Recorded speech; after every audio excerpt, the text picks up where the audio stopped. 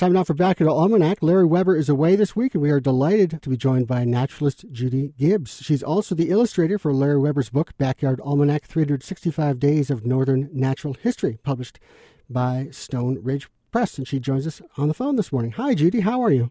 Hi there. I'm great. It is a wet, damp day in Duluth. For this summer, an extremely rare occurrence. I actually was almost too uncomfortably, humidly damp in the house last night. I was so tempted to turn on my air conditioner, but it was such a cool evening. I had to just sort of ride that wave of cool damp. But it's been so arid this summer. But we really need that, right? Especially in the fall. All of our shrubs and our trees have just been starving for water. But I can't really share the pain with you, Chris, because I'm in Bellingham, Washington this morning. I'm visiting my son out here. But I've been paying close attention to what's going on in Duluth. It's finally not so smoky, I have to say, too. The winds shift every once in a while, but the rain last week, I'm told, kind of got a handle on it. Have you heard anything about the smoke in the region? I understand that they're getting those fires from the bottom waters under control. Unfortunately, the wind is, we're on far near the Pacific Ocean, so we aren't experiencing any of the fires that are happening out here because the wind is actually drifting towards you right now. Oh, well, then we have something to look forward to, I guess, don't we? So this is an interesting time of year. Bob King is better suited to talk about it, but I was on KOD about a month ago, and we were talking about the cross-quarter day of August 2nd. It's kind of analogous to February 2nd, Groundhog Day, when we're moving through space and we're halfway between the longest day of the year and heading towards the equinox in the fall here. And so in a couple of weeks, we're going to hit that period of time where we have the same amount of day as we have light. And plants and animals respond to those cues of diminishing light by either starting to shut down as their plants to go into their winter readiness stage. And then a lot of animals leave our area because they can't find food or it's too cold for them. And I've been close in touch with Hawk Ridge, and they had a phenomenal nighthawk migration this year. It's pretty well over. But nighthawks are these flying mosquito eaters, flying bug eaters that just fly around the air with their mouths open, looking for bugs as they head south. And they're heading south, obviously, because they eat insects. And we all know that there's not very many mosquitoes and other insects around in Duluth in the winter. Thank goodness. I've also been told up at Hawk Ridge that there's a whole bunch of eagles that do all their nesting down in Iowa early in the spring. And then they don't like the heat, so they come up to Duluth and north to spend their summers in cooler temperatures. And the bulk of them are now flying through Duluth and Hawk Ridge, heading back to their nesting grounds in Iowa. Our eagles, who hang around a lot, they don't move as much. All they need is access to dead animals like deer that get killed on the side of the road or open fishing grounds. So they don't necessarily need to move too far south in order to find food. And so our resident, sort of quote-unquote resident populations probably won't head through Duluth until October and into November. Okay.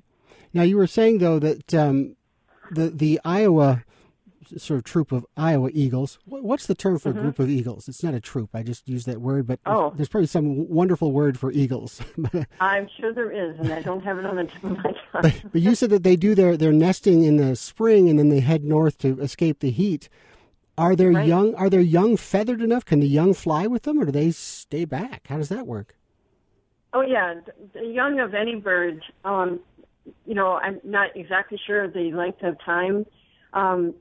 Some of these nighthawks that we're flying, they were the young of the nighthawks. I know would take about 21 days to fly. Oh wow! So and eagles are a little bit longer than that, but yes, they fledge their nest. Most birds fledge very early after hatching. It's kind of amazing. It really is. That's quite a time. I guess I'm still thinking in human terms, and that's very quick in my head. But of course, it makes sense for birds. They can't linger too long in that nest. They've got to get moving.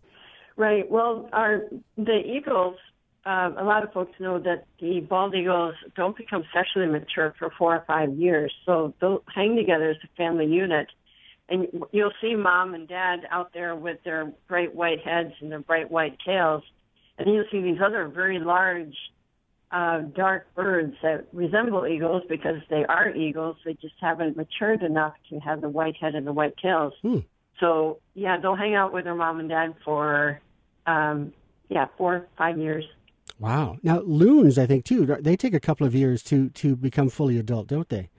Yeah, and our young loons will fly south and then not necessarily come back to Minnesota until they are fully mature. They'll fly down to, like, Florida and that area of the world from Minnesota. It's a couple of years, isn't it, until they do return? Yeah.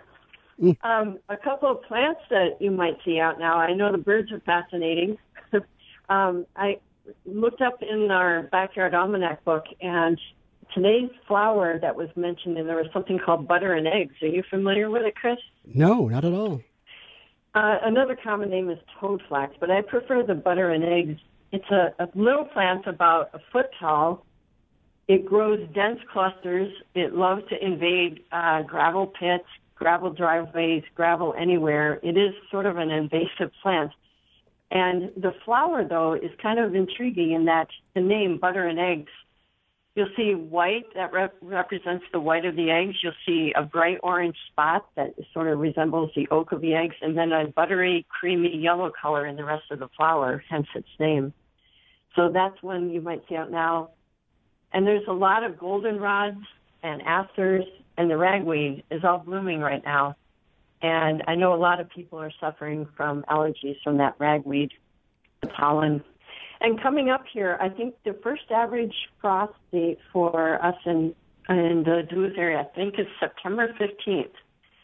And so I know I'm worried about all the squashes I have in my garden. Mm-hmm. And coming up on the 15th, I'm going to have tarps and sheets and things handy to be able to place over them and other tender plants. It's hard to believe that in just maybe 10 to 15 days we might be having our first frost. Yeah, I think about how hot it's been this summer, but it's not the same. Water, it takes a little while to cool down if it's been a hot summer, but the air temperature could change on a dime, can't it? Right. Yeah, Lake Superior really kind of moderates our temperatures because it stays steady. It takes a long time for that to cool down, and so it should moderate our temperatures going forward. Grand Marais is a little town up the shore, of course, that juts out into Lake Superior, and it stays warmer on average than almost all other Minnesota cities just because it's out in the lake. They must get some amazing ice fog that we see on the lake in the wintertime, don't they? Yeah. Yep. That's actually a good idea to keep in mind. It is September. We've been so inured to the 90-degree days we've had all summer long. It's hard to believe. You're right. It's getting cooler. Mm-hmm. I think it's a welcome relief. I'm a Minnesotan who likes my cooler temperatures. Yes. Yes. Oh, yeah. No, I love winter. Yep. I'm with you. And it'll be here soon enough. But for now, get out and enjoy all these wonderful late summer, fall wildflowers that are out in our woods, and just enjoy the migration. And go up to Hawk Ridge. There's naturalists and educators up there who will help you understand what's going on with the bird migration. A great way to spend Labor Day weekend for sure. Judy, thanks so much. We appreciate it. Yeah. Have a great day. Take care. That's Judy Gibbs, a naturalist and also the illustrator for Larry Weber's Backyard Almanac, 365 Days of Northern Natural History, filling in for Larry Weber today here on Backyard Almanac.